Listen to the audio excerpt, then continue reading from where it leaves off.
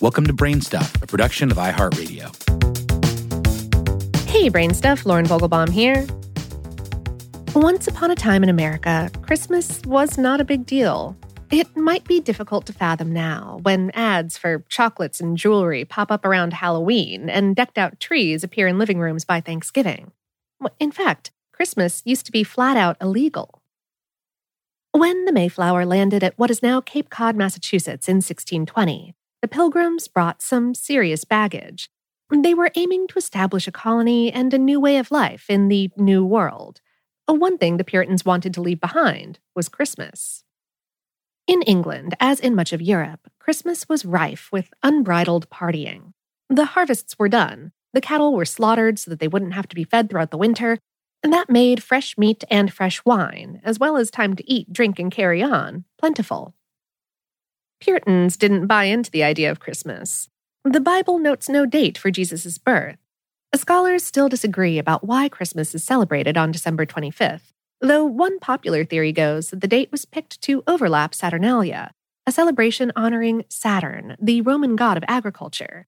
In effect, the date could have co-opted a pagan holiday to encourage the acceptance of Christianity throughout the world.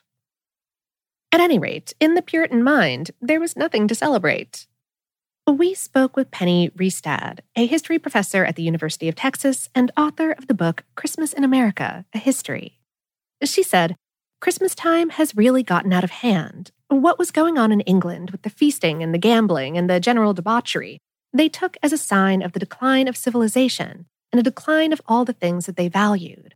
So they were really positing this idea of not celebrating Christmas as an opposition to all the decay of English society. They were so serious about treating December 25th as just another day that everyone on the Mayflower, some of whom, mind, were not Puritans, worked on the first Christmas day in America. They didn't get time and a half either. The non-Puritans in the bunch were not as keen on a Christmas ban. Ristad says it wasn't long before they acted out. She explained, some of these newcomers refused to work one of those first Christmases. William Bradford, the English separatist and early governor of Plymouth Colony, said, okay, that's fine. Until you're better informed, that's okay. Apparently, they went out on the street. The word at the time was frolicking, playing street games. He basically told them to take it indoors. He said, I don't mind if you're doing this, but I don't want to see any of it. It sets a bad tone. Those were not his exact words. Not all of the colonies were so against the idea of celebrating Christmas, though. Settlements further south, like the one in Jamestown, Virginia, let loose.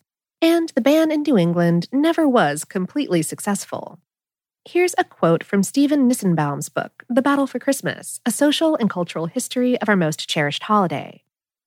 It was fishermen and mariners who had the reputation of being the most incorrigible sinners in New England, the region's least reformed inhabitants. Maritime communities such as Nantucket, the Isles of Shoals, and especially the town of Marblehead were notorious for irreligion, heavy drinking, and loose sexual activity. They were also repositories of enduring English folk practices, places that ignored or resisted Orthodox New England culture. It's no coincidence that Marblehead was also a site of ongoing Christmas keeping. A changing society, though, would not be denied. Here's a quote from Christmas in America, A History. In the end, whether slowly in New England or more rapidly in the middle colonies in the South, the forces of pluralism and the need for social harmony shaped and encouraged Christmas celebration. Yet its status as a holiday remained haphazard and varied widely. It would take the project of nation-building in the wake of the Revolution to begin to define an American conception of Christmas. Even after the colonies declared independence, years passed before Christmas became the holiday we know it as today. Congress was in session on Christmas Day in 1789, the year after the Constitution was ratified. The Senate worked on Christmas Day in 1797. The House met on Christmas Day in 1802. Christmas began to take its present form later in the 1800s. Different religions and denominations, Protestants and Catholics among them, emerged in America, and they held Christmas as both a holy day and a day of celebration. The Puritans couldn't help but be influenced. People of different religions made up local governments, and trade between various networks helped calm the antipathies between the factions. As America prospered, partially thanks to the labor of the enslaved and partially thanks to industrialization, a middle class was born, and the idea of giving and receiving Christmas gifts took hold. An emphasis on home and family followed, away from the frolicking in the streets and raucous drinking, feasting, and sex. Finally, in 1870, 250 years after the Puritans landed at Plymouth and put the squeeze on the idea of Christmas as a celebration, the U.S. declared Christmas a national holiday. Ever since, celebrations big and small, secular and non-secular, have marked the day.